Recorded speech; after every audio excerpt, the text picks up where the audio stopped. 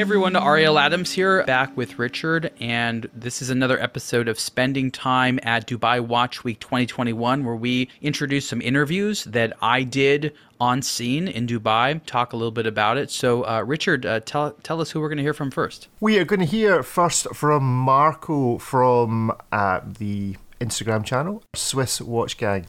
It's really early over here, and saying Swiss Watch Gang is really a bit challenging because I'm not quite awake enough yet, but we're getting there. So we're going to hear from Marco at Swiss Watch Gang. So here is Marco. Hello, this is Marco from Swiss Watch Gang, YouTube and Instagram account. Today at Dubai Watch Week here, I met my good friend Ariel Adams, with whom I actually used to work a few years ago. Yeah, Marco, it's so great to see you here. Great to see you too, man. This is why we come to Dubai Watch Week, to meet with people, because we're not meeting in Europe and we're not meeting in the United States. Exactly. So we have to go to the Middle East. Yes. To have a meet where neither of us live. Exactly. Now, you've been to Dubai Watch Week before, right? Yes, I've been 2 times already. This is my 3rd time, which is actually really exciting, and I've seen the development of the fair. It grew a bit bigger now, with more brands, and I really love the AC inside the booth. Oh, the air conditioning. Air conditioning, yes. Dubai is a humid, warm place. Very. And it's funny because we're all supposed to be dressed up here. Yes. You and I are a little bit more casual, but I feel bad for all these people in their suits and everything like that. Exactly. I mean, we're from Switzerland, so we have snow already. Oh. So 29 degrees Celsius here in the evening isn't easy for us. Yeah, we must be a little bit excited about it. Yes, very as well, to hit the pool as well. Were you able to get out of Europe prior to this opportunity? I didn't go yet, but I could have gone, yeah. But I just focused on growing the business in Switzerland. I traveled a bit in Europe to Serbia, Slovenia, Germany, France, but nothing outside of, let's say, Europe for now. And talk a little bit about why Dubai Watch Week is important for what you do. First of all, I love coming to Dubai, so it's always a great excuse to be here. I also like to actually meet people and collectors from all around the world, because they follow me on my social media and YouTube channel, and they really like to, meet me in person. I like to meet them. You also see very exotic watches in Dubai, and let's say also in Asia. That's why I like to go to Singapore also. And just I like to experience a new fair. And since Basel isn't there anymore, this is slowly becoming the only, let's say, one that is here. You and I like exotic watches, but I'm not sure if Yes. everyone listening knows what an exotic watch is. Describe what types of watches get you excited. Basically a watch that just, when you see it, your emotions take over. You don't care about the price, you don't care about the brand, maybe even sometimes. You just kind of like the design. When you find out the price, usually you're a bit taken away, because it's usually very expensive. But more and more you have watches which are affordable and below $10,000, like the one I have on the wrist today from Holtinrich Watches from the Netherlands, with a 3D printed case, below 6K USD. But I love seeing, diamond watches in Dubai, especially with some unique pieces. I saw Philippe Dufour already, which I've never seen before, with a special dial, which again is just something you see at Dubai. And what's the vibe at Dubai Watch Week 2021 in your opinion? For now, I think it's very laid back, very relaxed. Also because of the music in this place, it feels like I'm entering a spa. It smells good. And again, people are just happy to be outside again and to meet everybody. So you have a lot of positivity, I think. Marco from Swiss Watch Gang, thank you. Thank you, Ariel.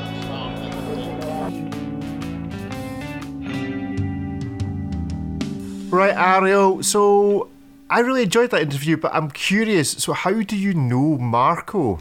Marco is one of a number of people who I actually met very early on in their career, and I, in my own way, helped train them. Of course, they had a lot of natural ability, and they went on to do other things. And because I've been doing this for 15 years now, basically, there's a number of people like this. Marco is someone who lives in Zurich, who joined me one year at SIHH and did some other things like that, and did some social media work for our team. Very enthusiastic person who wanted to be, in his own way, a media person.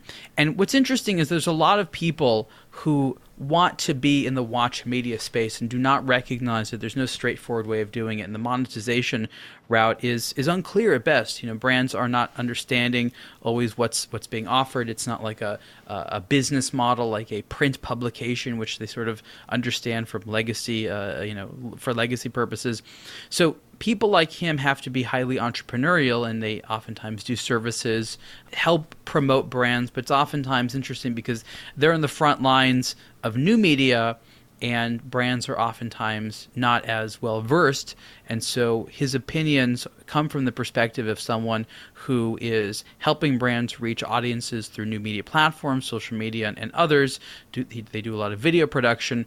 In addition to actually giving them great results, they also have to explain, those results. So it's interesting that in 10 years from now, there'll be a lot more literacy in the space. But like myself, Marco's another sort of new media personality in the luxury watch space. I don't know if he would call himself an influencer, but I think that's probably how I would view the Instagram account at the very least. Obviously, he does other stuff in the background.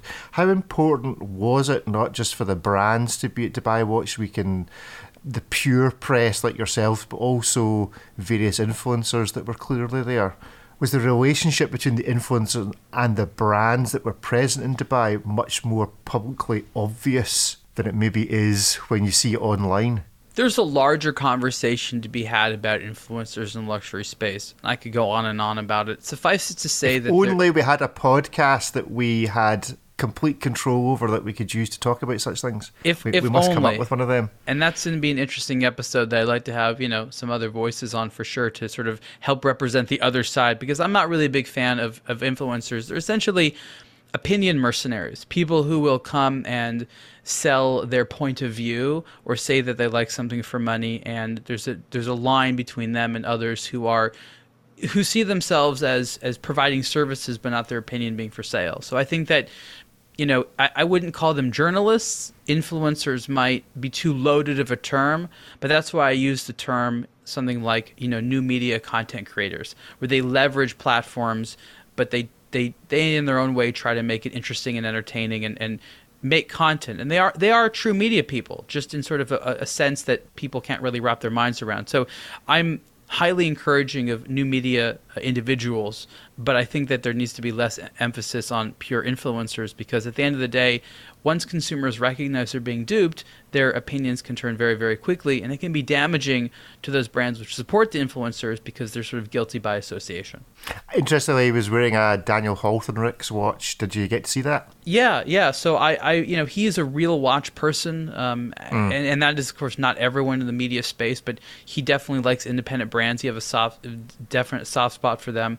So he is someone who likes to engage in watches, loves doing it for that purpose. It'd be very hard to hustle as hard as people like him have to if it wasn't for a true passion for the product. Yeah. No, I think it'd be interesting to get Marco on the show. I actually think a combination of Marco, yourself, and Christian from Daily Watch would make a very interesting conversation. Absolutely. We're all friendly. Yeah, let's maybe have a conversation sometime in the new year specifically about influencers on the channel. Next up is probably, of all the interviews you did, and that's not to say that we're going downhill from here on in, but of all the interviews you did, the next one, which is Ricardo, now I'm going to butcher his name, but I think it's Ricardo Guadalupe. He often goes by Ricardo Guadalupe. I know that same word can be pronounced Guadalupe.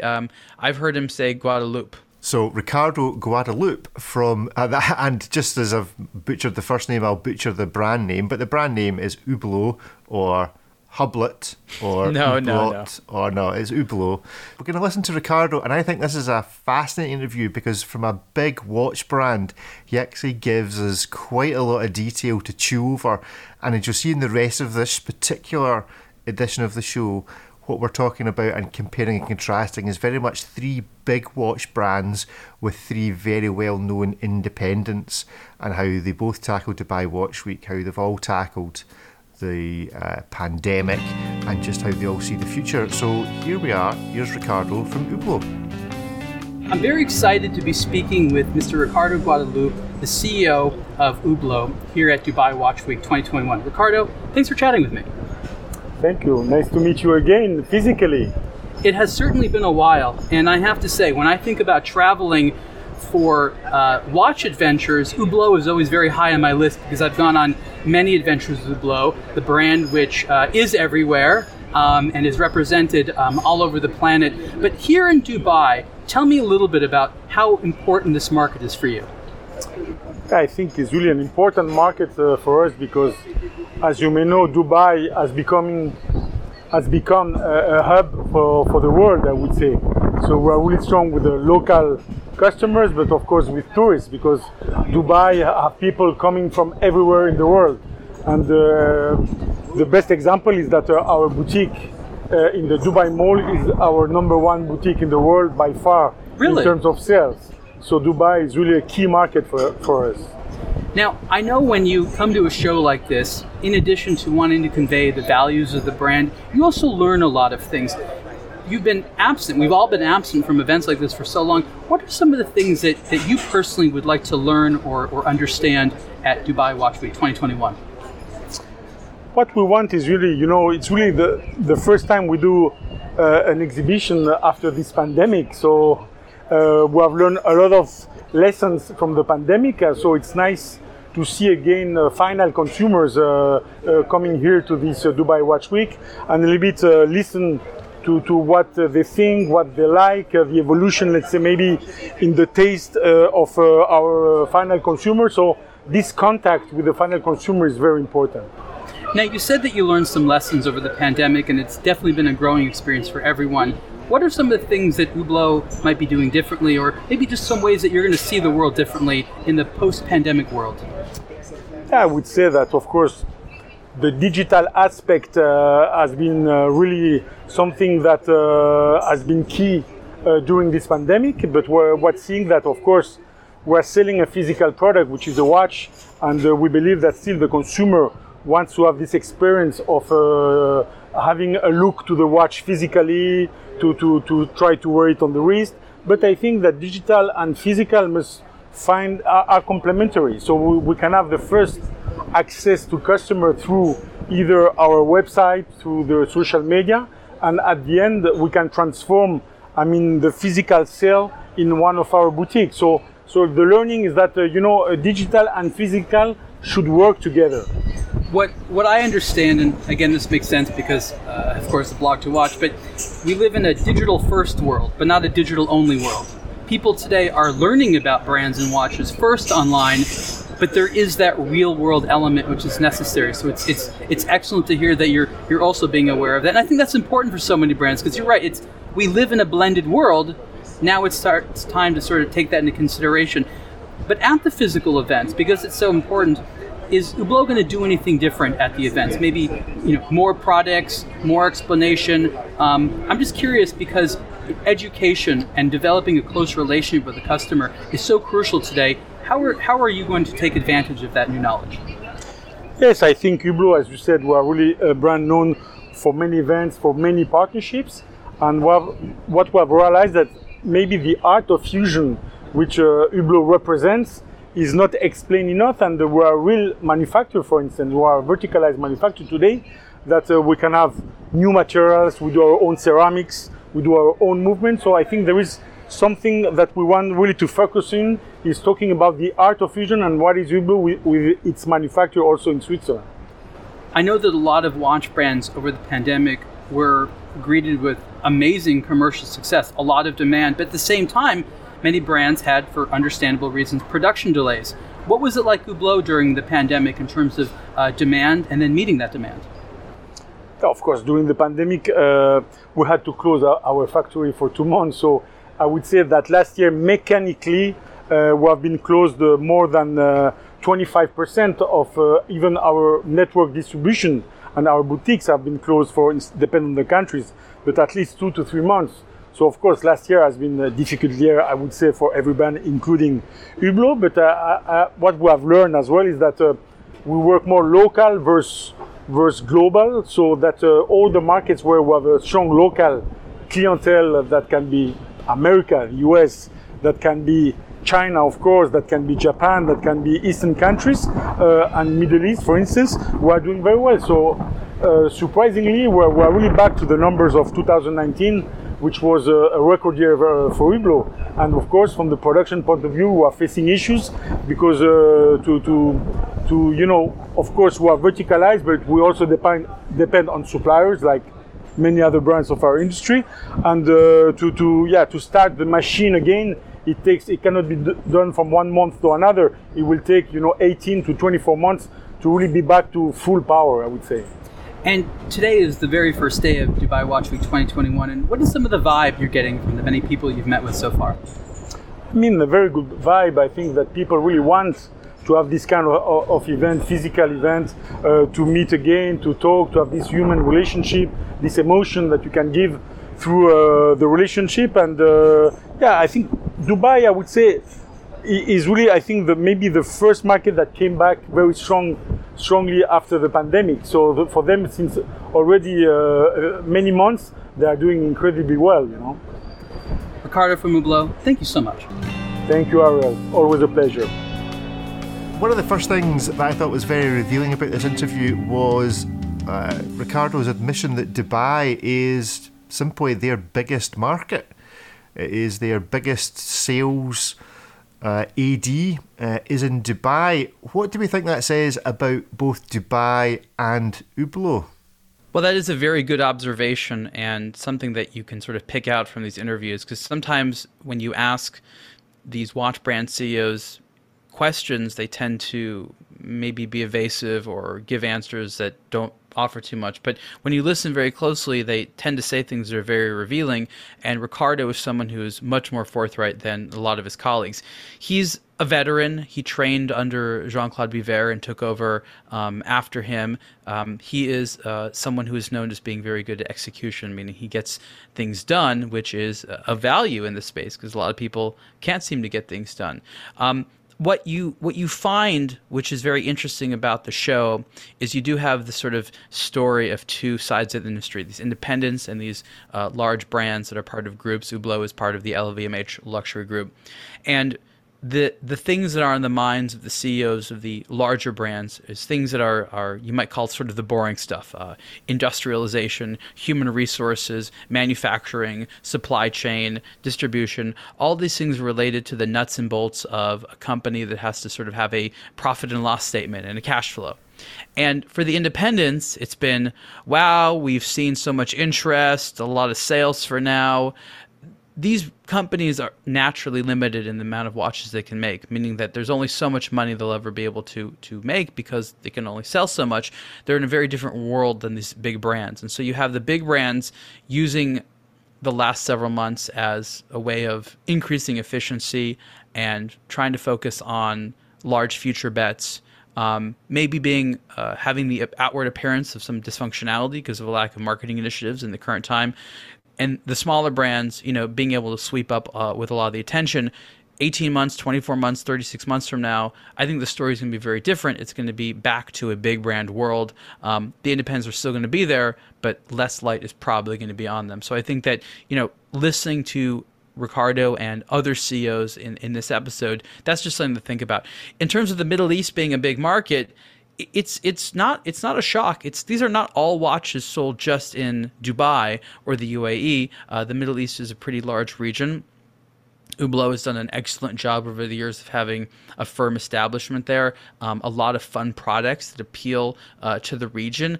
I think that for certain Western places like the UK and a little bit America, Hublot is seen as a bit sort of a too playful of a brand, not too conservative enough.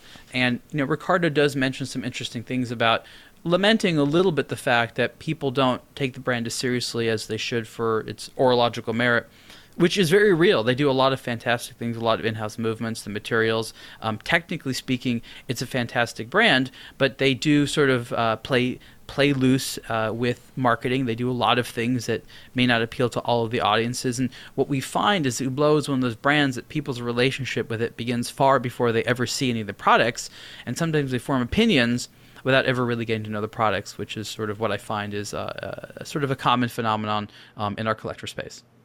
I mean, that was probably Jean-Claude Biver's one of his greatest contributions to Hublot was getting their name out in front of future watch buyers. Oh, yeah. You know, by sponsoring things like football and other things that they did, rather than just focusing on people that are ready to buy watches now. And I think that's kind of what sometimes confuses collectors or the watch geeks, is that we look at Hublot and maybe don't take it as seriously as we should, but then can't figure out who's buying all the Hublots. But clearly they're a real success story within LVMH Group.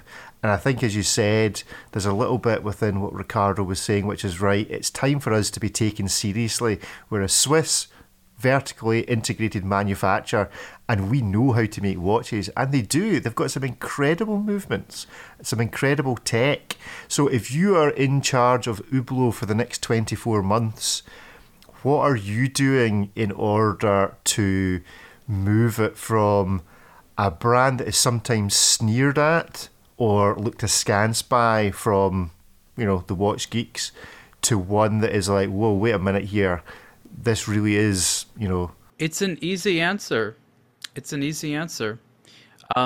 What I would do is I would just flip their playbook a little bit. They do all these parties for celebrities and things like that, and I've been to some of these things, and it's actually very light on the product. I would take the same concept where they do these parties, and they do them for watch collectors. Get people to have a positive, fun time with the brand, encourage them to see and wear the watches. There'll be people there that can explain them from a technical perspective. Do everything possible to make sure that the most influential collectors in any major city attend these shows and have a good time with the brand and get to know the product. Because like you said, they have all the right stories. This stuff is very, very cool. Just do what they've done so well at with pop culture and just sort of realign their focus, even if it's just temporary for a few years, on the enthusiast community. I think that would be a very effective use of their efforts.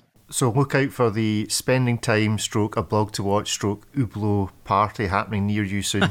Yeah. I mean, we've talked to them about before. It's the best way to get people to understand your brand is invite them to a party and have your watches there.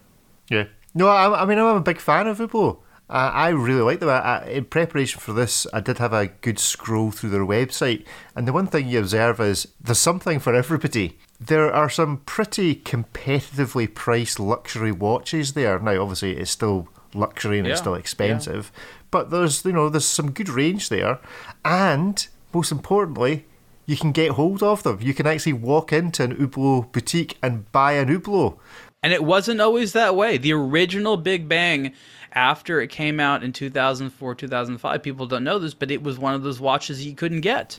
And it was very popular. And I remember in about 2005, 2006, I met a collector who had just bought a Big Bang, and it was a very hot watch at the time, and he was very excited about it, and he sold a couple of watches for it, and he was very proud of it, and he showed it to me, and it was cool, and it was the first one at a time I'd ever seen one, and he'd sold off 3 or 4 watches to get it, and it was about, I think it was like about $12,000, $13,000 at the time. It was not cheap back then, and it was hot stuff. So they talk about like hard to get stuff. Like Hublot's, been there, seen that. They get that. Yeah.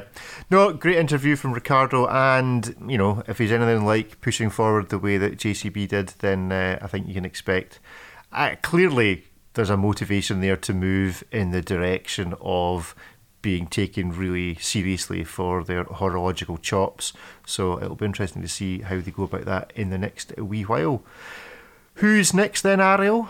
The next person we're speaking to is also an employee of LVMH. This is Fabrizio Buenamassa, and he is the designer of Bulgari's watches and does a lot of jewelry as well. He's someone I've known for many years there, and it's great because he's been at the brand for a long time. He's not just someone who is like sort of a designer for hire. And these people, they do exist and they're great.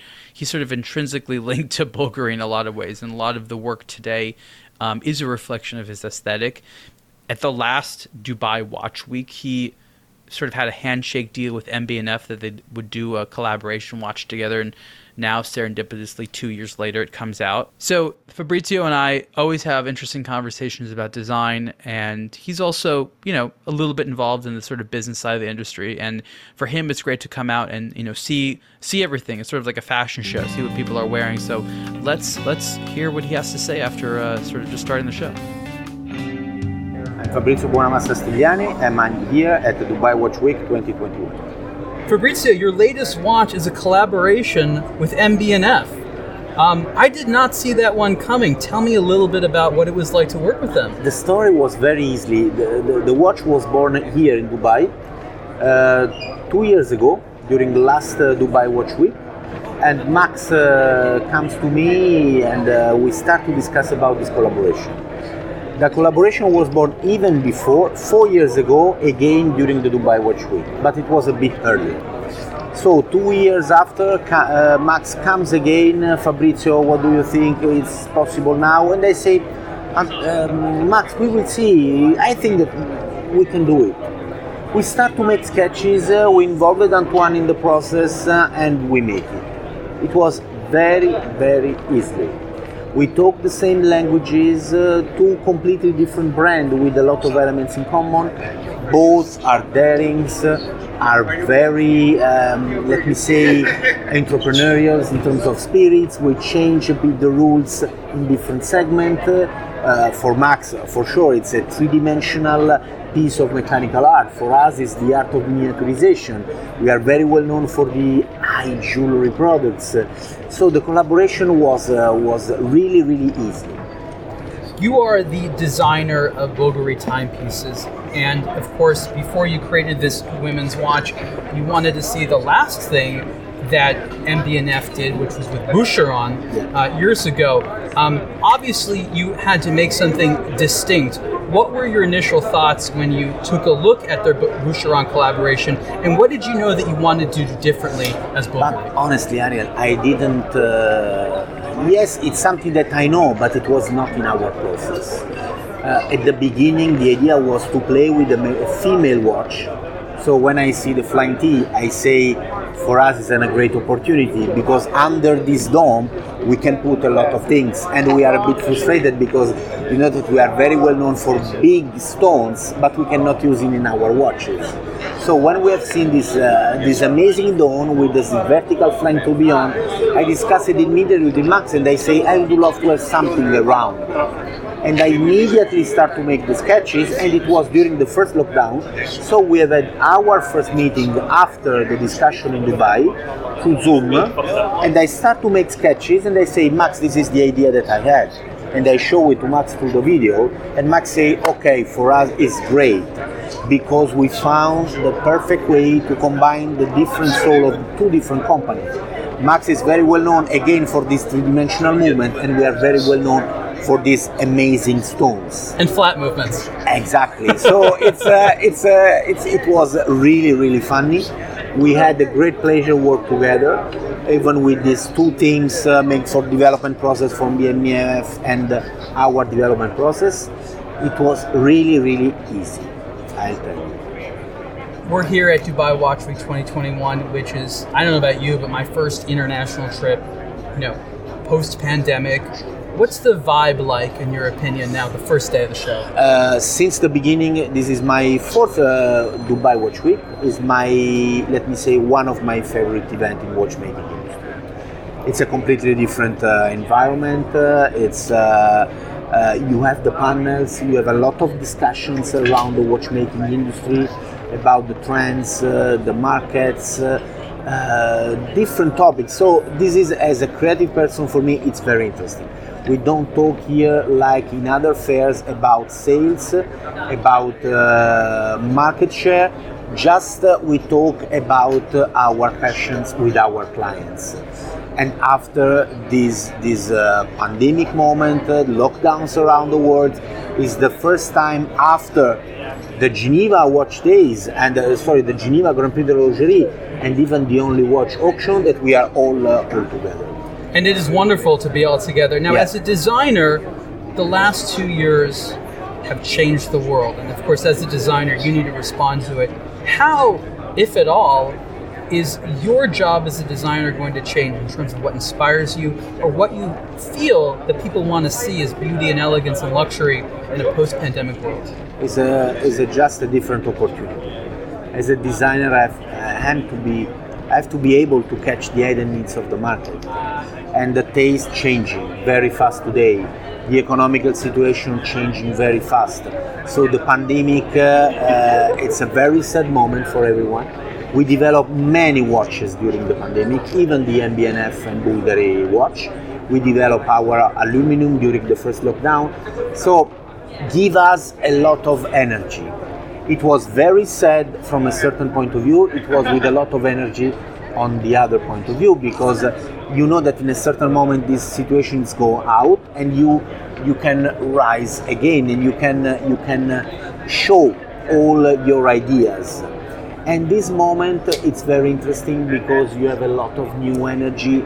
It's like a rebirth after the pandemic and after the lockdown. It's still with us, it's not still out, but again, you start to see a certain energy. And Fabrizio, do you have any personal goals this week at Dubai Watch Week? To meet a lot of people and to again talk about our passions with a lot of friends and, as you have seen before, with a lot of clients. This is for me the most important element of the Dubai Watch Week. Fabrizio, thank you so much. Thank you so much. It was a pleasure. Good stuff. That was good to hear from Bulgari. So just tell me, is Fabrizio, is he a watch designer? Like, is he a watchmaker, or is he like a fashion designer stroke jewellery designer, a jeweler type thing? It's what a is good actually question. his background? Do you know? Most of these people have a design background, sort of like industrial design, that is not specifically related to watches, that ends up being about watches. The different backgrounds could be fashion. Usually it's automotive. Architecture is one of them. And they sort of fall into watch design accidentally, and it's sort of its own little area. There's not a lot of watch design schools. He is, a visual designer. He draws stuff out first, and then works with the technical team. So he's not a watchmaker, but he's very much a designer. The Octo collection, which began as this Gerald Genta piece, which transformed drastically under Fabrizio, was really his baby that he's done a lot of stuff on. He loves doing highly flamboyant women's watches that are super cool, fantastic. And what he did is he took this concept that Bulgari has done before, would take these very large gems and just throw them into women's jewelry and just throw them into a watch dial. And that was the limited edition watch that they did in collaboration with MB&F. An idea that they had. Oh, go ahead. Is Fabrizio one of these guys that comes along having had a great idea about what he wants the design to be, and then all the engineers look at him going, Fabrizio, you just can't do that? And then he cracks the whip and then goes, yes, you will design me the thinnest automatic chronograph. No, that's not him at all. He's much more of a relaxed personality. The way that they work there is that it's really run by the engineers. And so the movement makers are who begin it, and then he has to sort of design around the movement and stuff like that. So, yeah, I think that there are instances where he has say, it's really going to be engineer run, because you allow a designer with a mechanical watch to just put hands wherever they want and stuff like that. The engineers would choke them. So what you need to have is sort of a participation between the two. So, he has more design constraints than maybe, opportunities, but, they work with what they have, and he creates a very refined product. So this watch, which was probably one of the biggest talking points, I think it was launched just before Dubai Watch Week rather than actually being launched there, but I might be wrong, was obviously the MB&F Bulgari Legacy machine Flying T Allegra. Blimey, the Swiss watch industry continuing with their habit of incredibly long watch names. This watch confuses me slightly because MB&F, well, Max is reasonably well known for saying, like, we're not trying to grow this business into being, he's clearly a bit of a control freak and likes to be able to be across everything. So is not looking for MB&F to just grow 10% per year forever and ever and ever and become a, billion-dollar company or whatever, or $100 million company. But that he's clearly had to, Max has clearly had to give away quite a lot of control of this to Fabrizio. And Fabrizio has clearly just gone to town going, blimey, I normally have to design stuff featuring really, really thin movements, or there's just no space to exercise my jewellery passion. Whereas Max has basically provided him with this dome with which to just encrust with as much as he can get on it in whatever design he fancies. I mean, it's clearly a work of passion between both of them. I'm just not entirely sure what it does for either brand, because there's not a lot of them. It's not something that MB&F is famous for. Was this a very specific watch to a particular clientele, do you think, in Dubai? I think the mandate was to create an MB&F watch that looked like it could live in the world of fabulous Bulgari jewelry. And if you're not intimately aware of the style of fabulous Bulgari jewelry, a watch like this might not make a lot of sense to you, which I think is what's happening right now.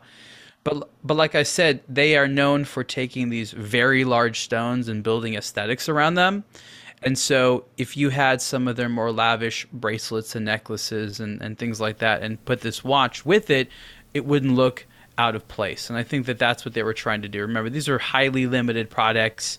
MB&F is not going to sort of reinvent the wheel for a small set of pieces like this.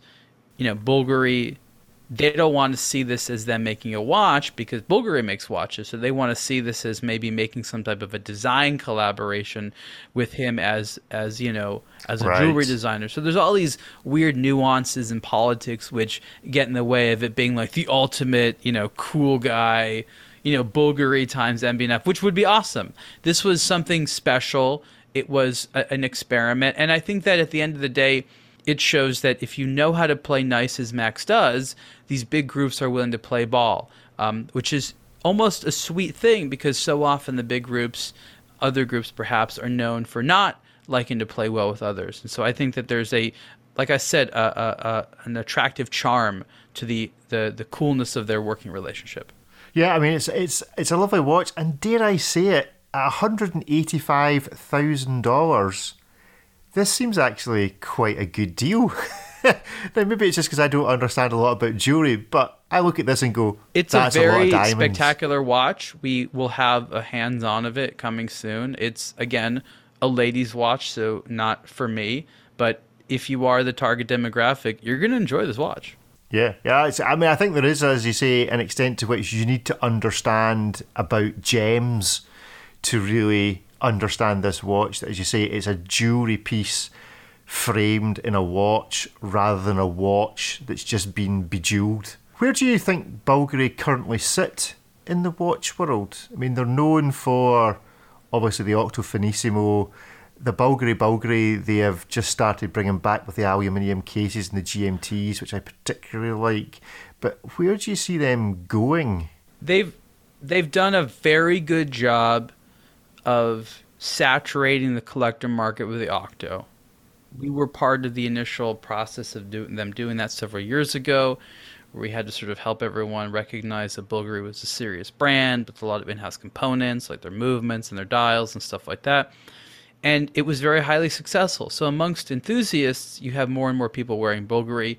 A colleague of mine here in Los Angeles, who is a mainstream watch lover, just got an Octo chronograph GMT, which is a really cool watch. And this is someone who basically would only wear Rolex before and, had a little bit of taste outside the box. But you starting to see things like that normalizing into mainstream luxury culture, and that's fantastic for Bulgari.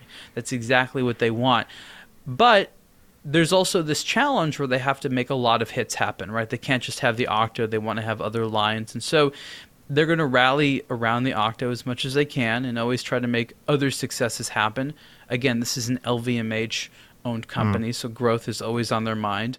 I think that Bulgari is in a very good spot right now. I think that there's always room to improve in a lot of ways. It's a company that could be more organized and always have, more consistent products and things like that in terms of the release schedules. But I think that if you're someone that wants a nice mainstream everyday luxury watch with some good personality, it's almost impossible not to strongly consider Bulgari at this point. No, I have tried on the Octafissimo several times. Really like the stainless steel version of that particular watch.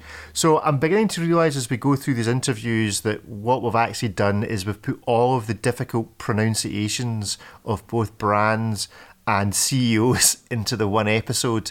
So I'm going to let you tell me how to pronounce. I can pronounce his first name, which is Patrick.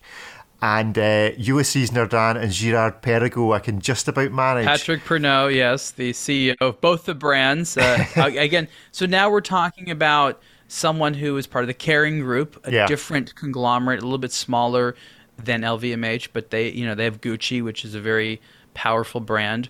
And he has been at the helm of both of these. I've known Patrick for a number of years, saw him at the Dubai Watch Week in 2019 that happened before this, and he and I had an interesting conversation while at the show that you're going to hear in a second. And I think one of the interesting things leading into this is there had been rumors that Kering was interested in selling off Girard Perregaux and Ulysses Nardin, and this was... Can we raise the money, do you think? Right, it sounds like an attractive thing. It does sound an attractive thing, I have to say. So he is in this strange position where the parents of the company may want to sell it. This puts him in an awkward situation professionally.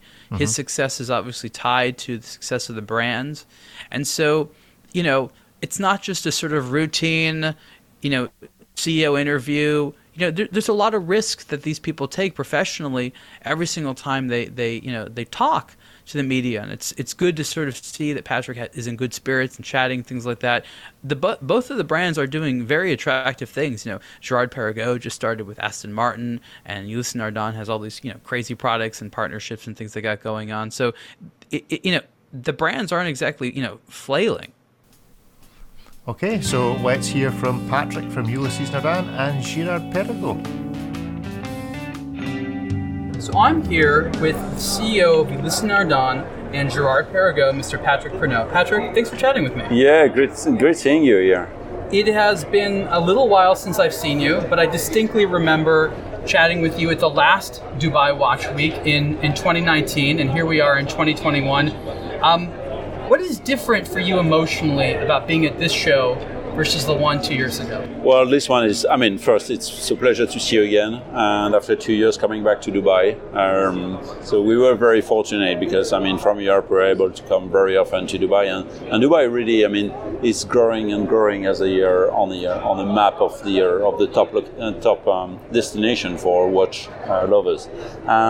And really, how we feel is like this year, this is going to be the largest by far physical show that's going to be happening. There was Shanghai earlier on this year, and Dubai is going to be really big. So this is the opportunity for you to meet with colleagues and clients and everyone, not just from the Dubai region, but really all around the world. Oh, for sure.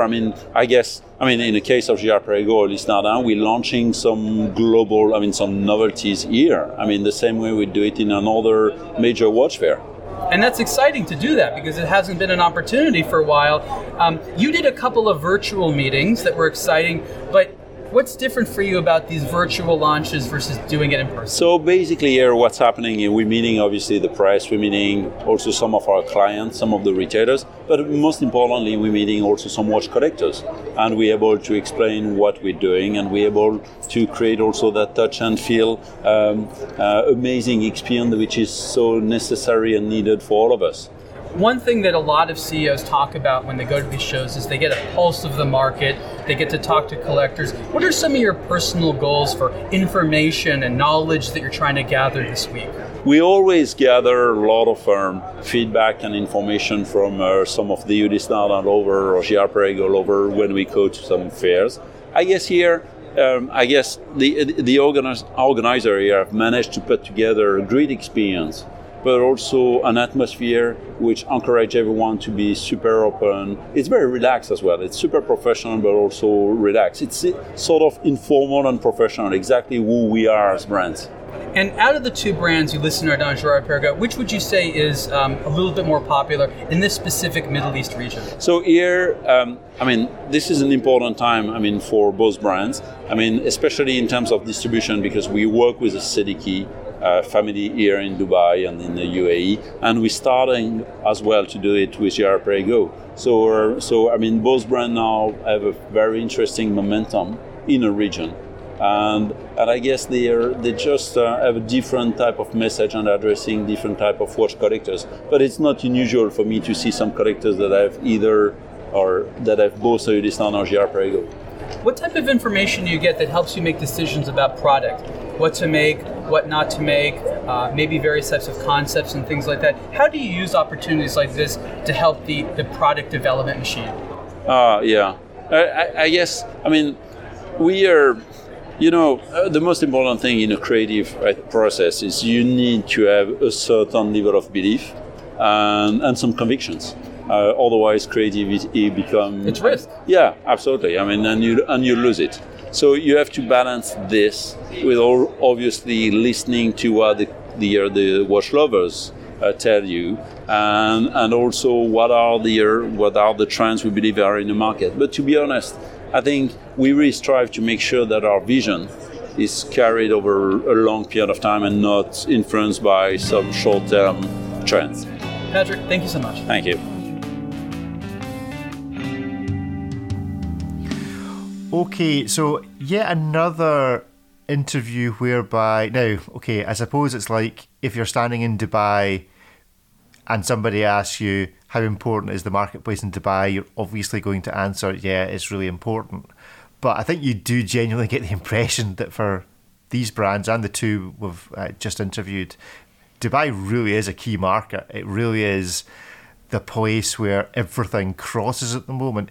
Is there inherent stability in the Dubai marketplace that there isn't or hasn't been in the Chinese marketplace, where such a large number of these brands were dependent on doing big numbers? Has there been a notable shift from investing in China and the new middle class over there? Can you recognise from your experience in dealing or in speaking to the brands about where their new market focus is, that actually a lot of them are saying, yeah, China's great, 1 billion people, great marketplace, the States is good but flat, Europe is just doing what Europe always does, actually Dubai, it's where everybody crosses now. Anyone that goes to Dubai on holiday is going there because they've got a bit of money to spend. It's not a cheap destination by any stretch of the imagination, and it's got a stable environment, it's sunny, it's actually just a nice place to do business. Do they just like going there because actually it's just fun?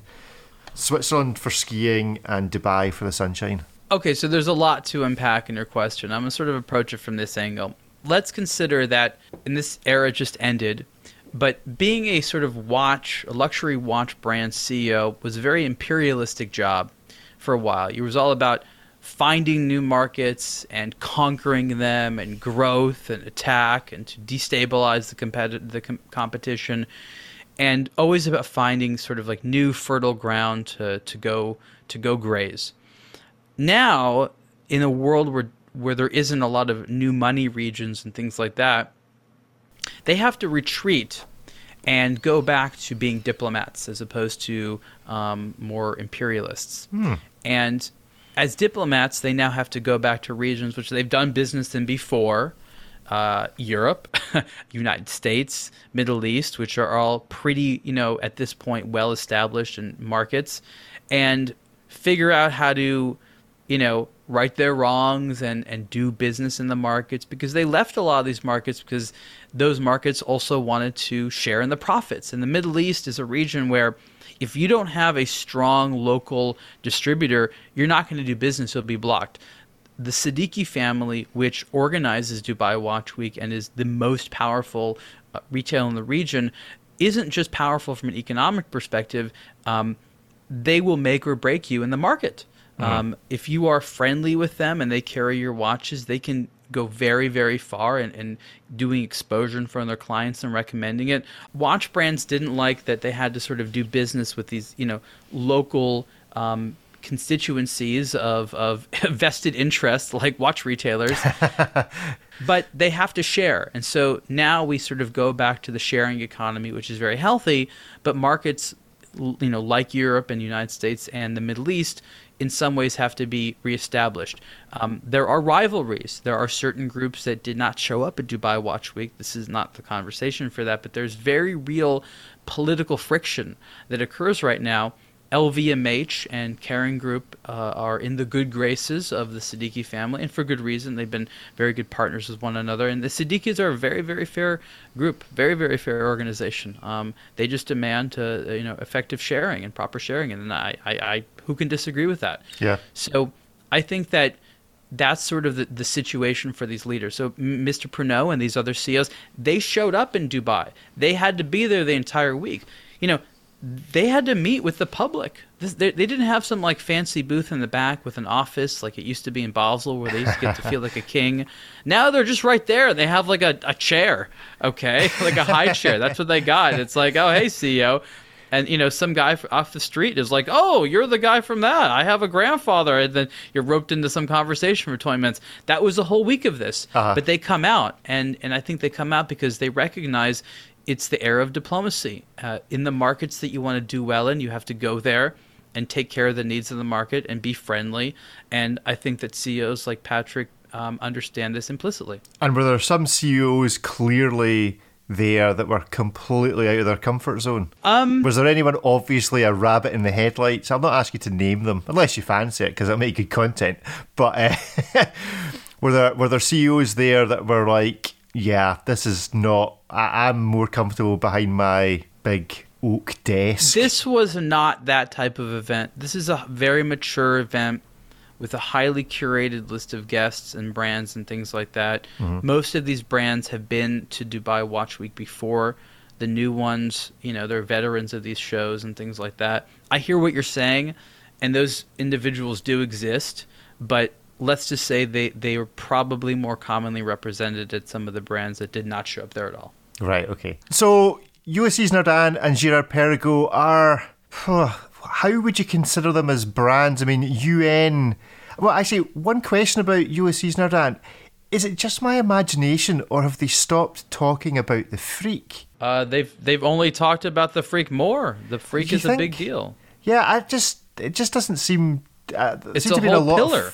Yeah, but there seems to be a lot of focus on their dive line in maybe the last 18 months during... Because that's what they COVID. Wanted to push. I mean, again, brands are trying to be more strategic with marketing. Mm-hmm. What you're identifying is that they're reaching you, and you remember their dive watches in the Marine, and you don't remember the Freaks. But I can tell you the Freak has been very, very popular. It's actually sometimes so popular that they feel that they don't need to market it. They actually market the things that they want to push. And so the Freak collection has been, one of the better sellers for Ulysses Nardin. The problem is you have a company who actually relied very, very heavily on Russia. Right. And I don't know how all the economics works, but I know that it's proven more difficult to do business in Russia, and there's less buying power in Russia, especially due to the pandemic. So Ulysses Nardin is a brand that has to find new buyers, sort of use the same formula, maybe some different designs to enter new audiences. And Girard-Perregaux, along with Ulysses Nardin, both have incredible histories, just waiting for the right creative director, waiting for the right, brilliant marketers behind it. So these are jewels as brands that, really just require the right leadership and, of course, investment to get them running. So it turns out I've actually been marketed to and it's worked, is really what you're saying. Yes, imagine that. Imagine that. Imagine marketing worked. Girard-Perregaux is an interesting brand. It seemed to be suffering from a bit of an identity crisis, but it seems to have got over it. I think the Laureato is now so recognisable as its own thing, rather than the original kind of snipey, oh yeah, it just looks like an AP. It's actually developed its own identity. I mean, I love the Laureato, it's a fantastic watch, and Girard-Perregaux have such high horology chops. Let me say something. There's a statement that is set out there, and again, we're shifting from sort of journalism right now to just collector chat. Blah, blah, blah looks like a Royal Oak.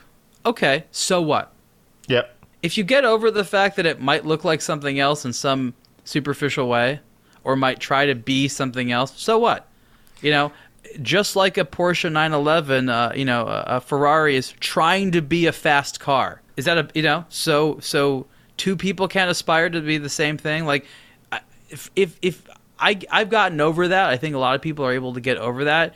Originality is incredibly important. I get that. With that said, multiple people trying to achieve the same result, that's okay. That's just the marketplace. Yeah, I think what's happened though is that GP has managed to move from being seen as incorrectly as a copycat, so that if you're wearing a Girard-Perregaux Laureato rather than a Royal Oak, folk would say, oh, it's because you couldn't get the Royal Oak. Whereas actually now folk are genuinely interested. Oh, Laureato, I'd like to, they want to see it for its own value rather than, as you say, comparing. I think it's come out of that cloud. Yeah. So I think the GP and Ulysses Nardin are kind of sitting there, as you say, have Kering maybe just they want rid of it. So it's not, Patrick's doing a great job, but he's kind of fighting against the tide. And as you say, it just needs someone to come in, an owner who just goes, these are two amazing brands with amazing history and the ability to do amazing things. Let's take them to the next level. We don't necessarily know what Kering's ultimate plans are. Sometimes for strategic purposes, a company might announce one of its assets for sale just to see what happens. Yeah. Plans might change. Things are very chaotic right now. What we've seen, something very, very interesting. There's been a lot of companies that have gone out of business or their ownership or whatever has been threatened during the pandemic. And every single time when a company has actually gone out of business, what we've seen is somebody sweep it up. Yep. So while there are companies failing these days, there's a huge volume of buying activity. I don't think there's going to be a lot of otherwise good companies in the watch space that will go out of business and not find a good buyer. So I think a Ulysses Nardin and a Girard-Perregaux, if for whatever reason Kering really wanted to get out of them, that could be a blessing in disguise. Yeah. Well, we saw that in the last episode, the first show for Dubai Watch Week with HYT and Davide Serrato. Okay, let's move on from the big brands and start talking about some smaller, in what we call, well, I suppose nomenclature-wise, it's called independent brands. Define that however you may. So, Ariel, who are we hearing from first? And I'm getting you to introduce it so that I don't butcher the pronunciation of the name. Right. So, we're speaking to Recep Rexhepi. And Recep was someone who was one of the talented young watchmakers at a company called B&B Concept. If you're just getting into watches now, you will have absolutely no idea what B&B Concept is, but I recommend you do some research and learn about. Google is your friend. When they went out of business, Jean-Claude Biver purchased much of the assets, and the founder of it, Matthias Boutet, went over to Hublot, which I believe he still is at. Recep was one of his sort of young underling watchmakers, and he went off to found Akrivia. He went independent immediately, extremely young age, early 20s, and he's been doing that ever since. So Akrivia, and now he has some watches with the Recep Rexhepi name right on the dial. That's what he does now. And I've known him for a number of years. I've been to his workspace in Geneva. He is, he's a hustler. And what people don't necessarily understand is they put this sort of elitist, sort of luxury, highbrow connotation of watchmakers. But these people are extremely hardworking. They're basically cowboys, right? Because they have to do so many different things at the same time, wrangling all this stuff, taking enormous personal risk, working really, really hard. It's not really glamorous work most of the time until years later, some rich guy comes and says, "Hey, I love your work. Can I buy some more of it?" Okay, great. You've made it. And that's good. So these people have a lot of hustle, but they have to very carefully weigh their time between how they work and whether they're producing products. So it'd be very interesting. It was interesting for me to hear from Recep about what he did during the pandemic and what it was like to be back at Dubai Watch Week. Hello, my name is Recep Rexhepi. I'm here in Dubai for Dubai Watch Week 2021. And Recep, your brand is Akrivia, which is one of the independents that has really gotten a lot of attention over the years, and well deserved, because you're a master watchmaker, but also a master at finishing. How often have you traveled since the pandemic? It was the first time was quite.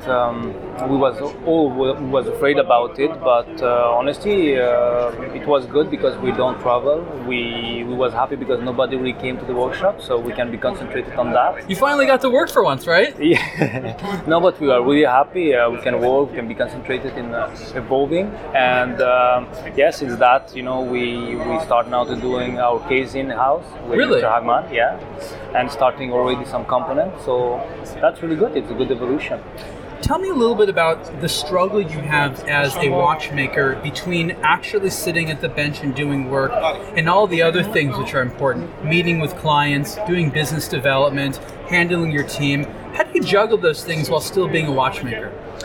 For me, I think first thing I'm passionate about that. So I think this is the most important. And when you're passionate, you know what you want to do. And for myself, I want to do watches and I want to stay on my bench. So the things the things you want really you don't like to do with years and with a little more experience, this kind of thing you don't want to do, so you need to find somebody who can help for doing that.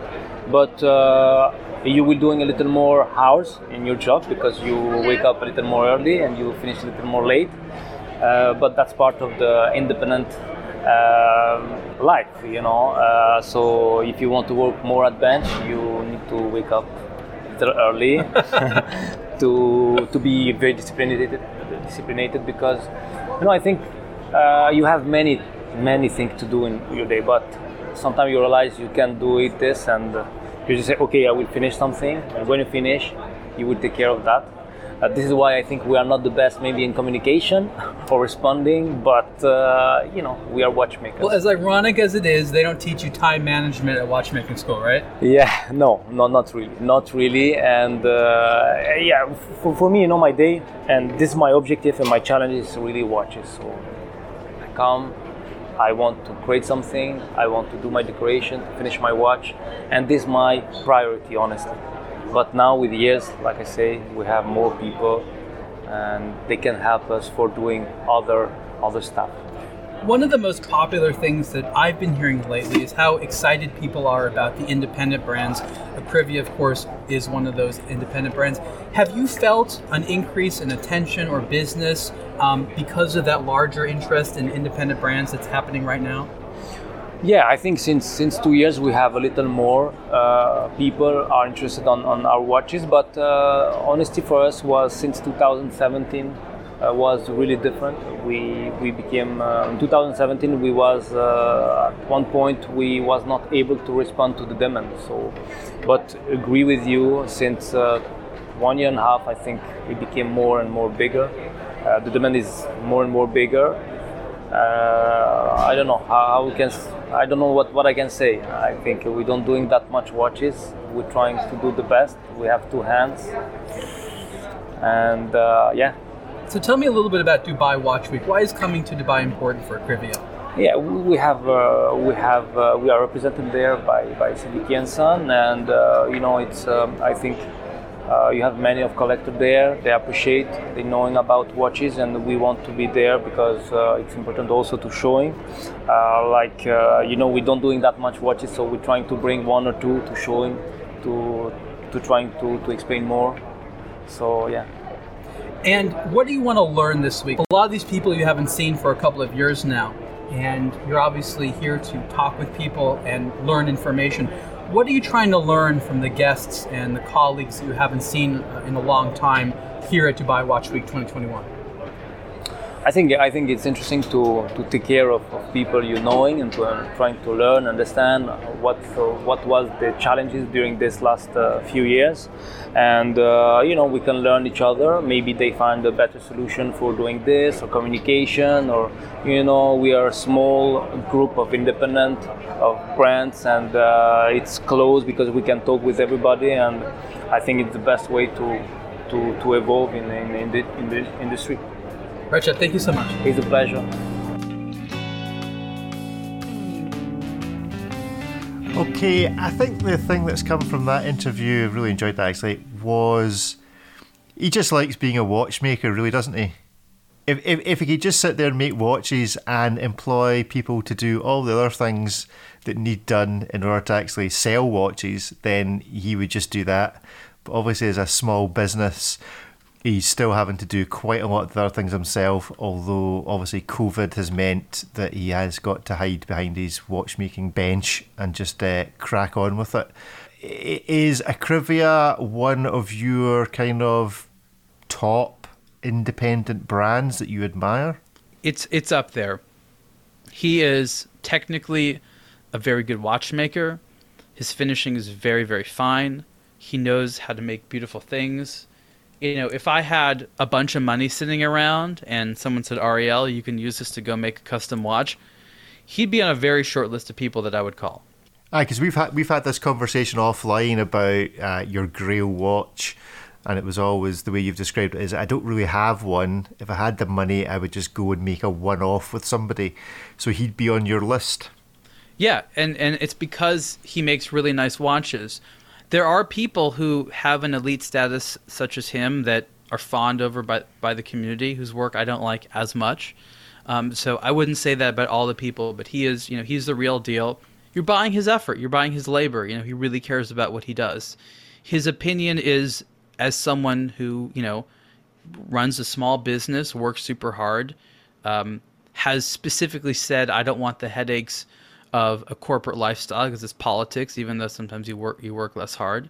So he is, again, an independent because he chooses that lifestyle. It is a choice, and again, that's sort of why I said like a cowboy. Like he has to live a bit dangerously, a bit naturally, a bit without rules, or else he wouldn't be happy. And again, I'm a little bit like that, so I get it, and we have to admire these people.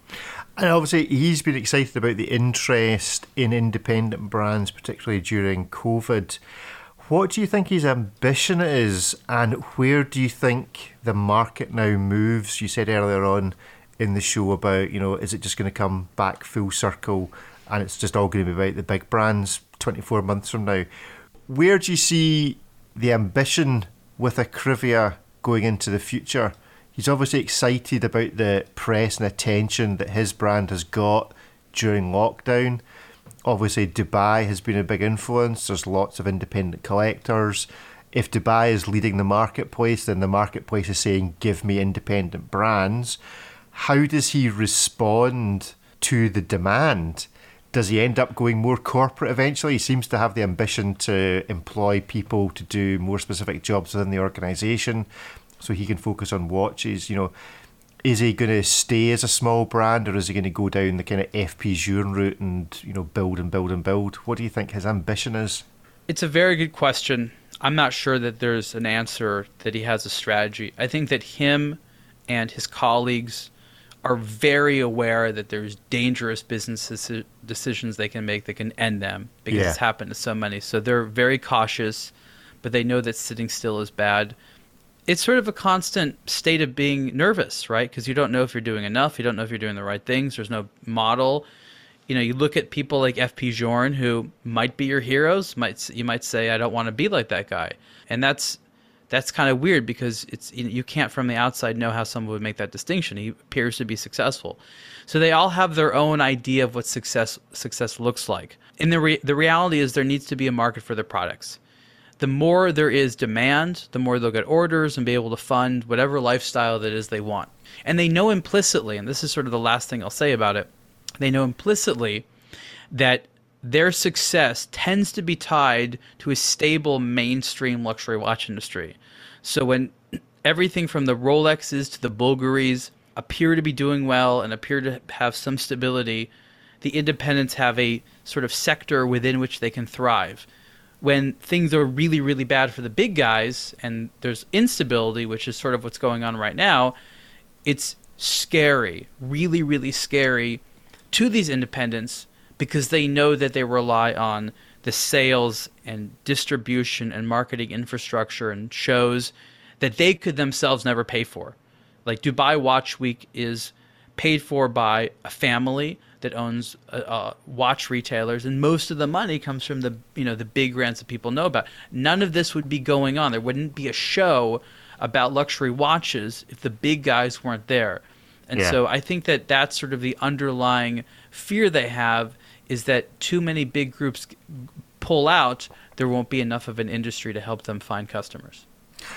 Okay, so we move on from Acrivia, which is very much an independent brand driven by the guy that owns it, the guy that works on the watches, to a brand that would have been considered independent, but maybe wouldn't have been quite as much associated with an individual watchmaker, but has now had a significant financial investment from an organisation that is far from independent, that makes De Bethune far from independent. Yes, I've given it away.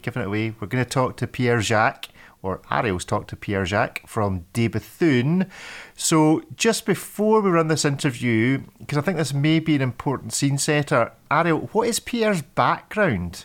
I don't know all the things that he's done, but as long as I've known him, which has been most of my time in the watch industry, he's been associated with De Bethune. He has had other jobs, but he's left and come back. He is just, I don't know. He and you know, the watchmakers there, you know, they get along with him. He is so remarkably open sometimes, you know, such as some of the interesting things that he'll say. But he is an interesting archetype. You know, he's sort of very, you know, sort of Swiss French in his mannerisms. And he, you know, is a relationship builder. He's, you know, good at representing this fine, complicated, highly exotic engineering product.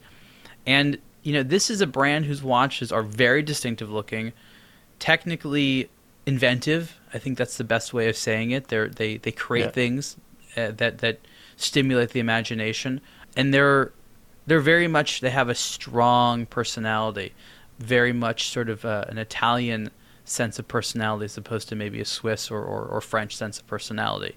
So I think that's sort of, you know, that's about the De Bethune brand and what they're sort of known for.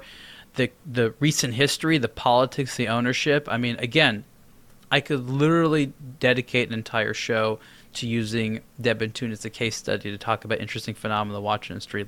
For example, United States watch distribution.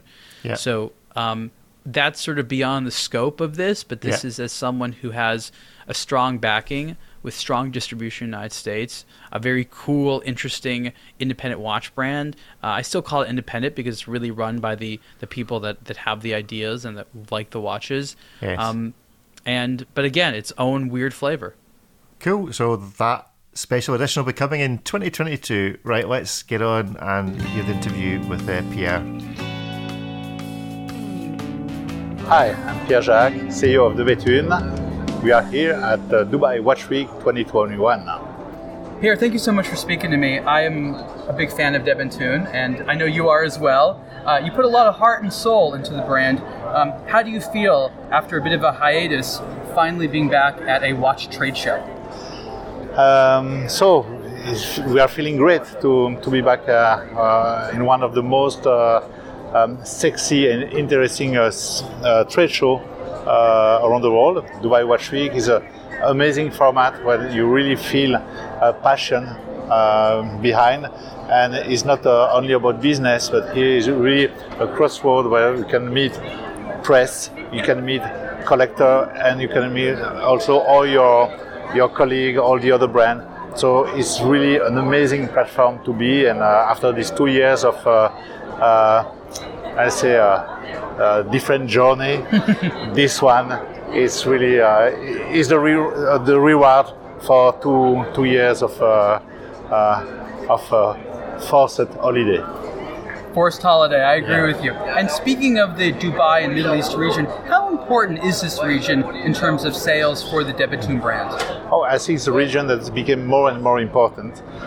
We really can see that the interest for independent watchmaker really grow during these past years. I would say during these past 6 years.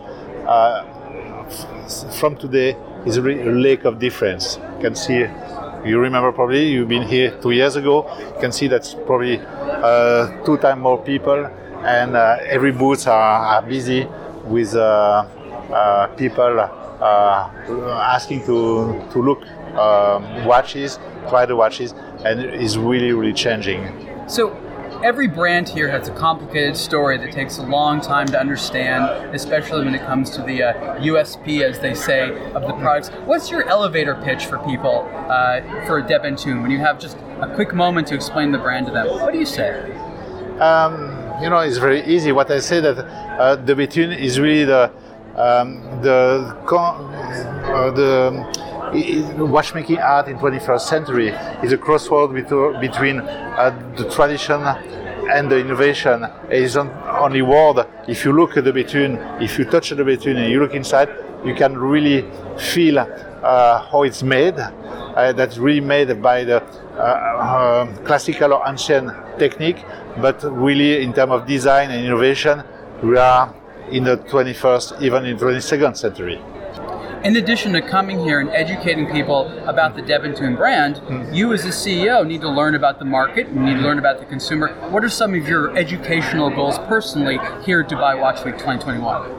What is interesting for me from education, of course, is the occasion to watch, and to discover the product and the watch that my colleague are producing. Is also a platform when I can meet many passionate that they know even much more than me about watch and technique.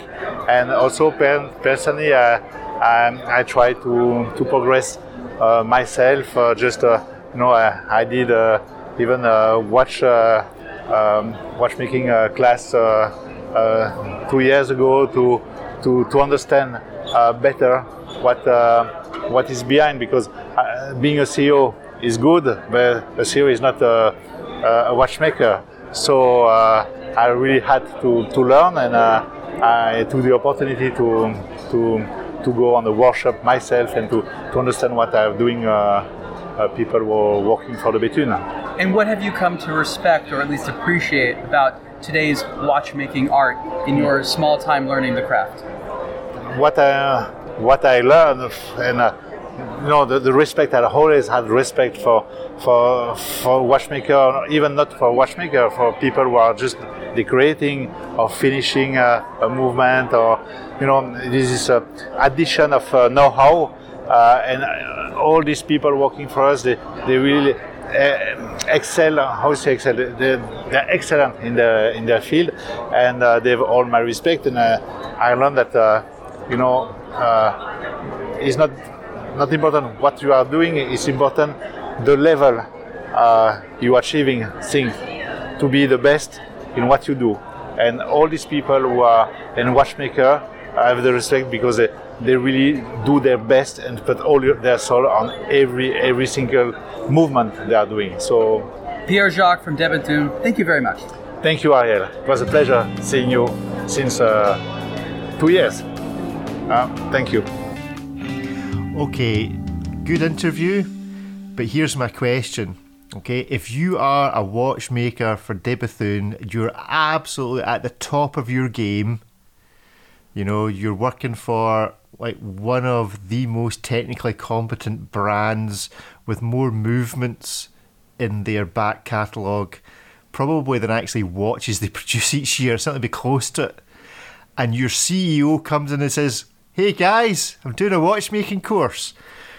What's your reaction as a watchmaker? You're thinking, wait a minute here. Everything was okay because the head honcho would tell us what we needed to do in terms of the money and stuff, and now he's going to start interfering in actually how we make the watches. Is it a good thing for a chief executive who's not a watchmaker to go away and learn a bit more about watches?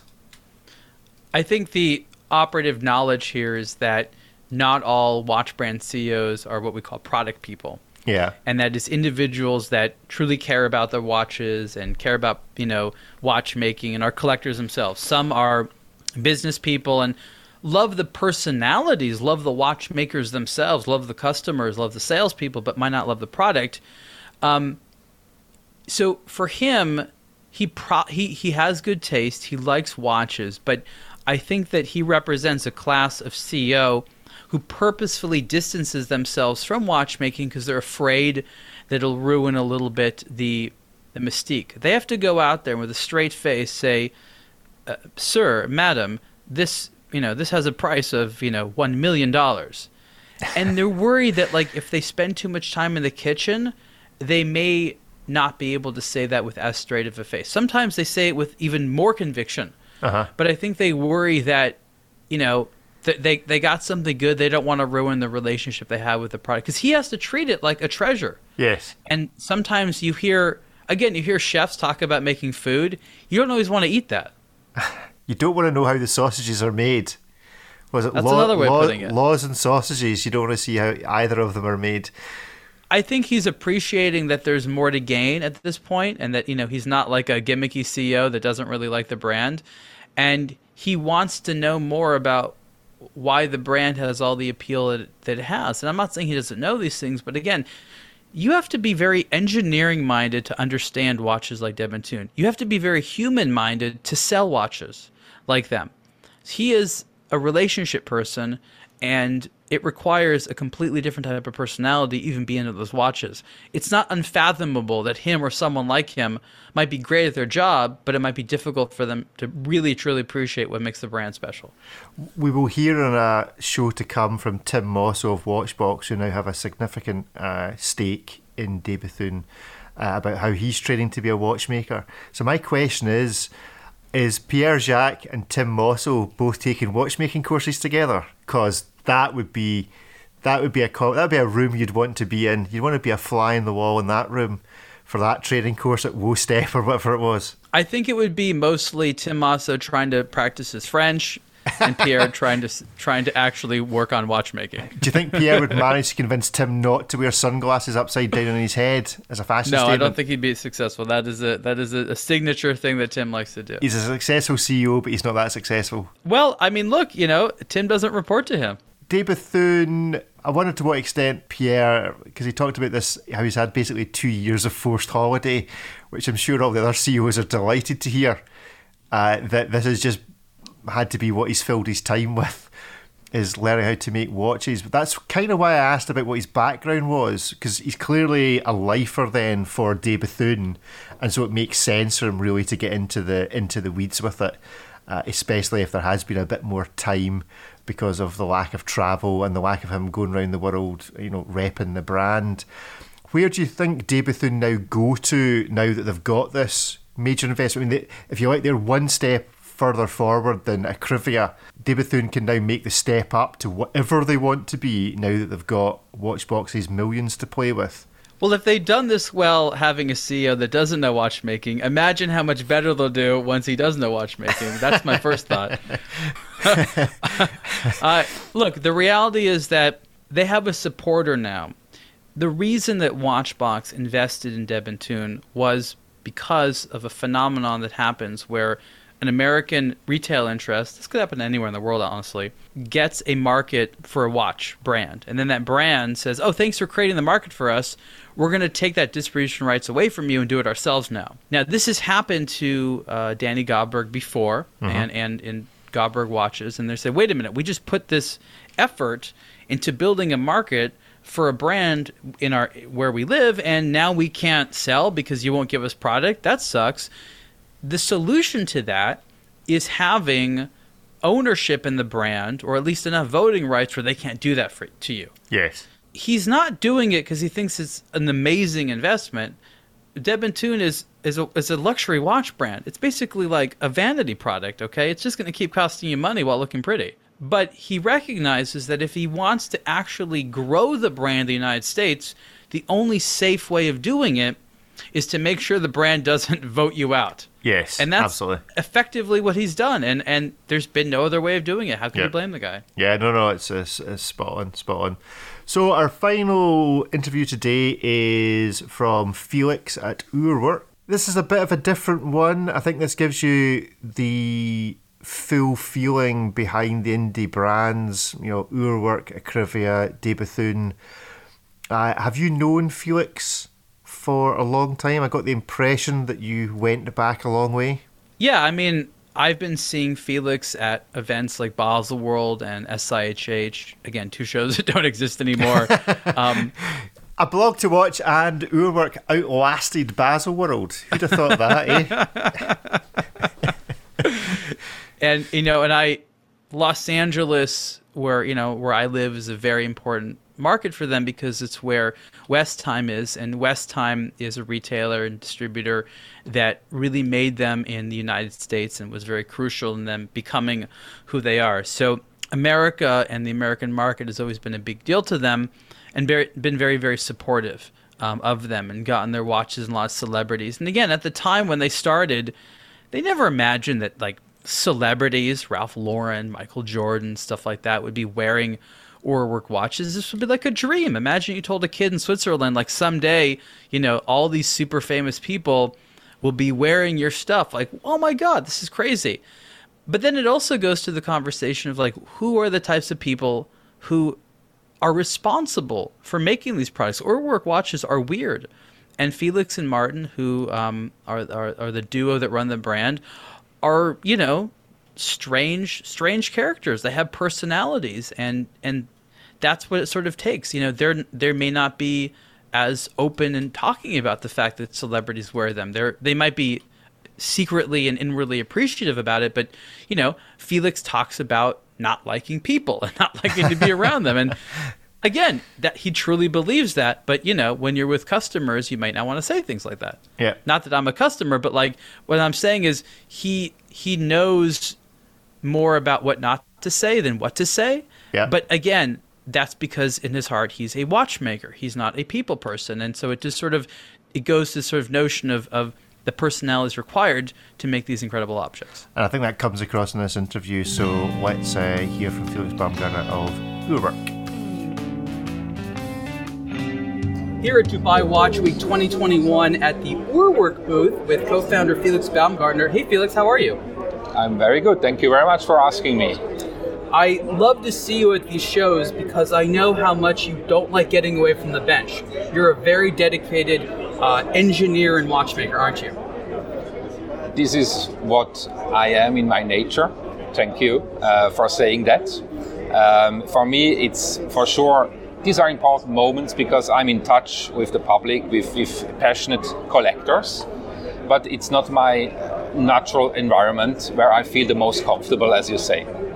And Dubai Watch Week is one of the more comfortable events because it's a little bit more laid back and you have the collectors and things like that. How do you feel that this show compares to some of the other trade shows that we have become accustomed to? I keep it quite basic, quite natural. So, in Geneva, the average temperature at the moment is like 5-10 degrees. Quite cold. Quite cold, Here in Dubai, it's 25 degrees. Much warmer. So that helps to the people, to the Swiss people who are exhibiting here, to be more calm, somehow, so more relaxed. Really? That gives a drive. The sun relaxes, so that people are open, and it gives a good atmosphere, an open atmosphere of exchange, and there is no pressure. We just have a good time here, and it's out of this world. Dubai is anyway a crazy center of economics, but for me it's also a crazy center of the sun, good time, and passionate people who are looking to our watches. How important is Dubai in the Middle East region for the Urwerk brand? It's a center. In the Middle Eastern region, it's our center, also due to our partner Seddiqi, which is based here in Dubai. So for us, it's much related to the partner we have. And this is for sure, in that region, number one partner is Seddiqi. So that makes it to us our center. A lot of people have been saying that independent watches are what they're interested in. I'm talking about collectors, and there's an enormous amount of popularity for brands just like yours.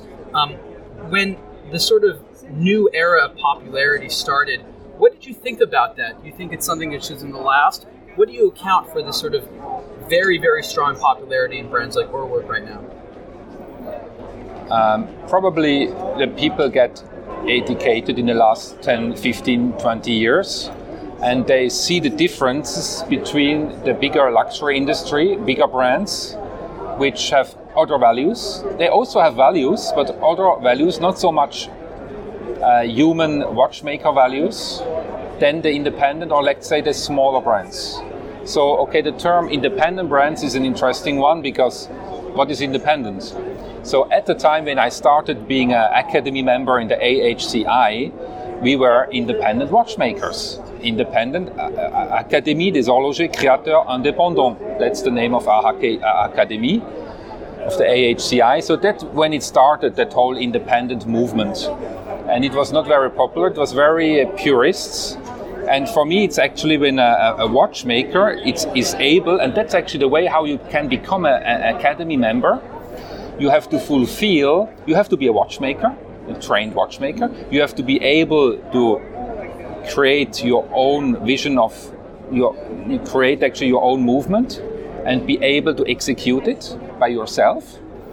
And you have to be proposed by by 2 other academy members. That's how you become an independent academy member. So for me, that's still today the perfect mixture. If a watchmaker also is the founder of the company and also to be able to create his own creations. Last question. You are someone who always wants to be original with your designs. You never like to come up with the same thing twice, and you oftentimes, at least it appears, don't like to do things that others do. And over the last 2 years, sort of in the isolation that was imposed upon many people, did you have a lot of new creative ideas? Right now at the sort of beginning of the end of the pandemic, or whatever you want to call it, I'm very curious as to sort of the creative ideas people have and what do they want to do next. Any interesting ideas you have on what you want to be the sort of next ORWORK novelties? So we have, myself and Martin, we are in constant research, and we are very curious guys. So we are curious like children are. So every day we learn new stuff, new things, new possibilities, new ideas, and somehow I bring the carriage of the history. My father is a clockmaker, restores clocks still today. So I grew up with him, with his atelier in the same, actually on the side of my bedroom. So I know what is possible to do in mechanics, and I know what did already the history in the clocks, which is the foundation somehow of watchmaking. And we continue to ask the question, okay, what is a watch today? What is possible today with what materials, and what makes sense today? And for sure, Corona somehow helped us, because we traveled less, so more time. But anyway, this is the essence of work, so that we do it. This is work, the research. Felix Baumgartner of ORWORK, thank you so much. Thank you.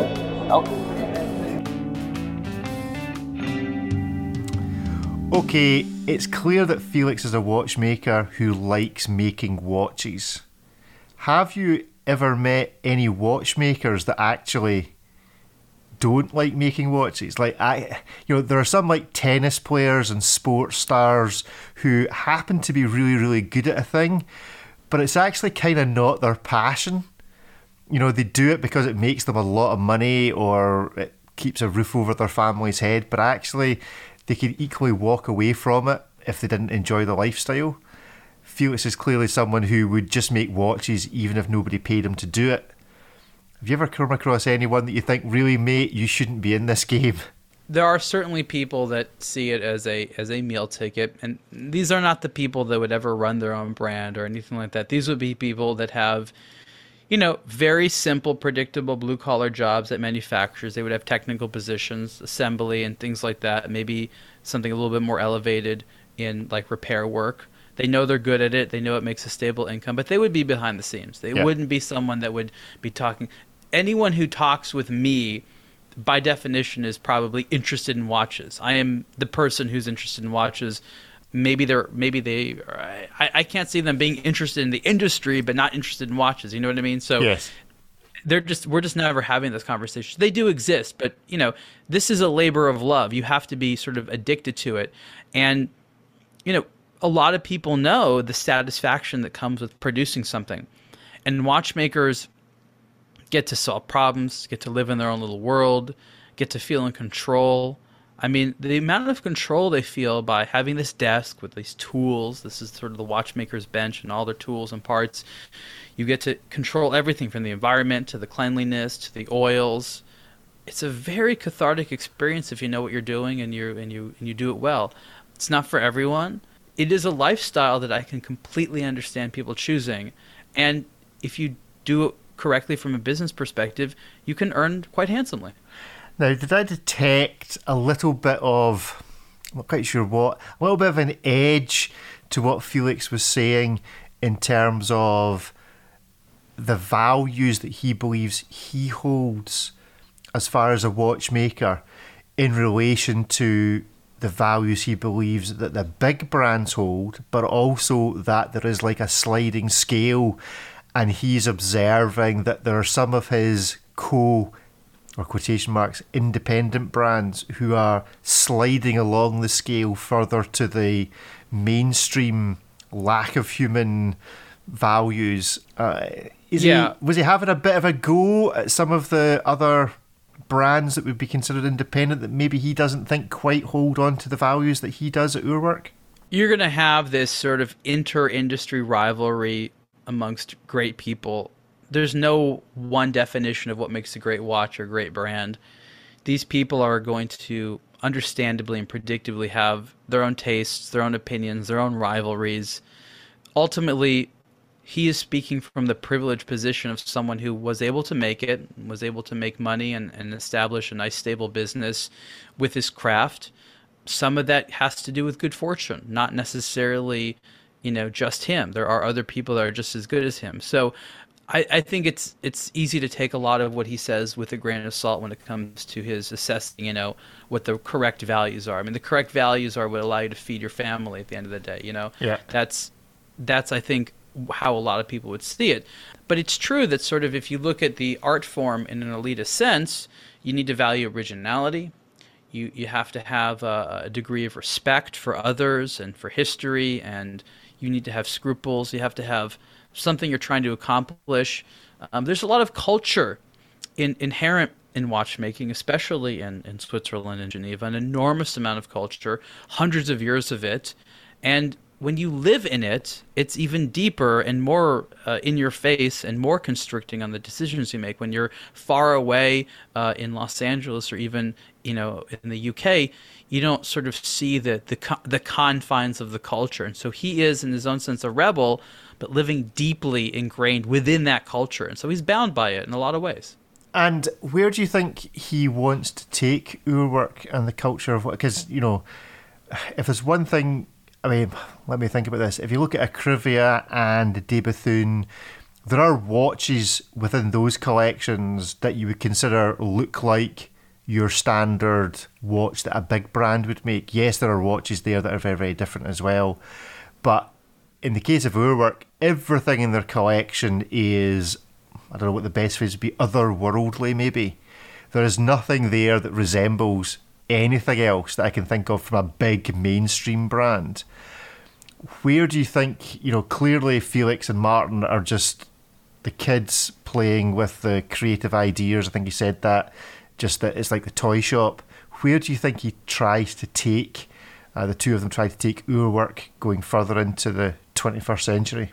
I think that you might be surprised as to how little they think about it, and I don't mean that in a negative way to them, but you have these people that are dreamers that are big kids. Yes. They're playing with watches all day. They get to design this fantasy stuff that nobody, that the world isn't demanding. No one's like, guys, we need to make a watch that does this quickly. The president's depending on it. That's right. To the Batmobile.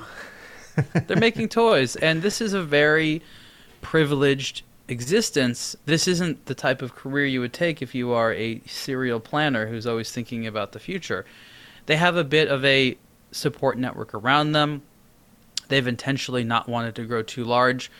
I see them as people who have a stress threshold, and they don't want to have a company that delivers more stress than they have right now. They don't always know how to do that, but they know that they're happier where they're at right now than being richer and more stressed out. Yeah. I mean, I think you're seeing three quite different aspects of independent brands between Akrivia, De Bethune and Urwerk.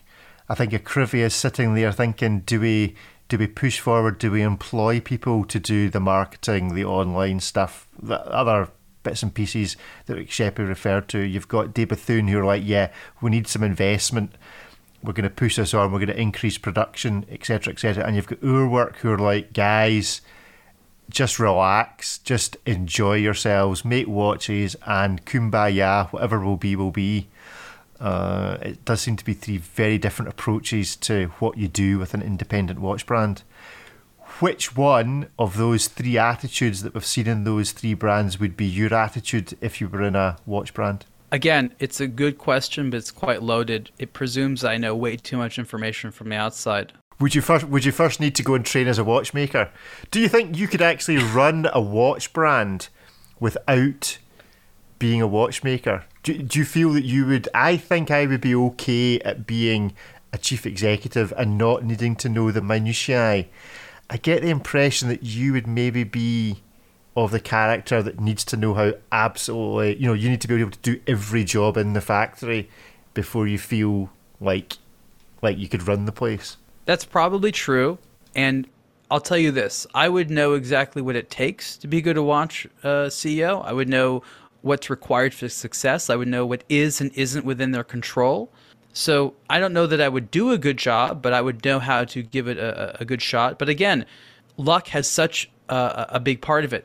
There's two types of CEOs, the ones that try to maneuver their company into making money, and the ones that try to maneuver a company while it's making money to make sure that it continues to make money. Again, totally different skill sets. Different companies have different needs depending on where they're at. It's really not about, are you a good leader of this industry? It's, are you a good leader for this brand at this time? And it's just so subjective. So there you go, Kering Group. If you would like the dream team for Ulysses Nardin and Girard Perregaux, we are here waiting for your call. That is our show for this week. We hope you have enjoyed it. There will be plenty more to come from the interviews that Ariel's done in Dubai Watch Week. Ariel, where should people find you and what are you up to?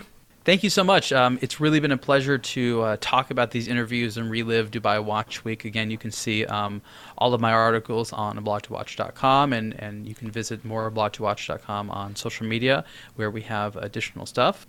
We do the Superlative Podcast, which is an interview series, and we'll be doing more podcasting as well. And I really look forward to everyone hearing the total interview series of Dubai Watch Week 2021. Thank you. Good stuff, and you can find me on Instagram at @RickTikTok and the other series I do, which is at The Wind Up Merchants on Instagram. So from both of us to all of you, goodbye. Bye now.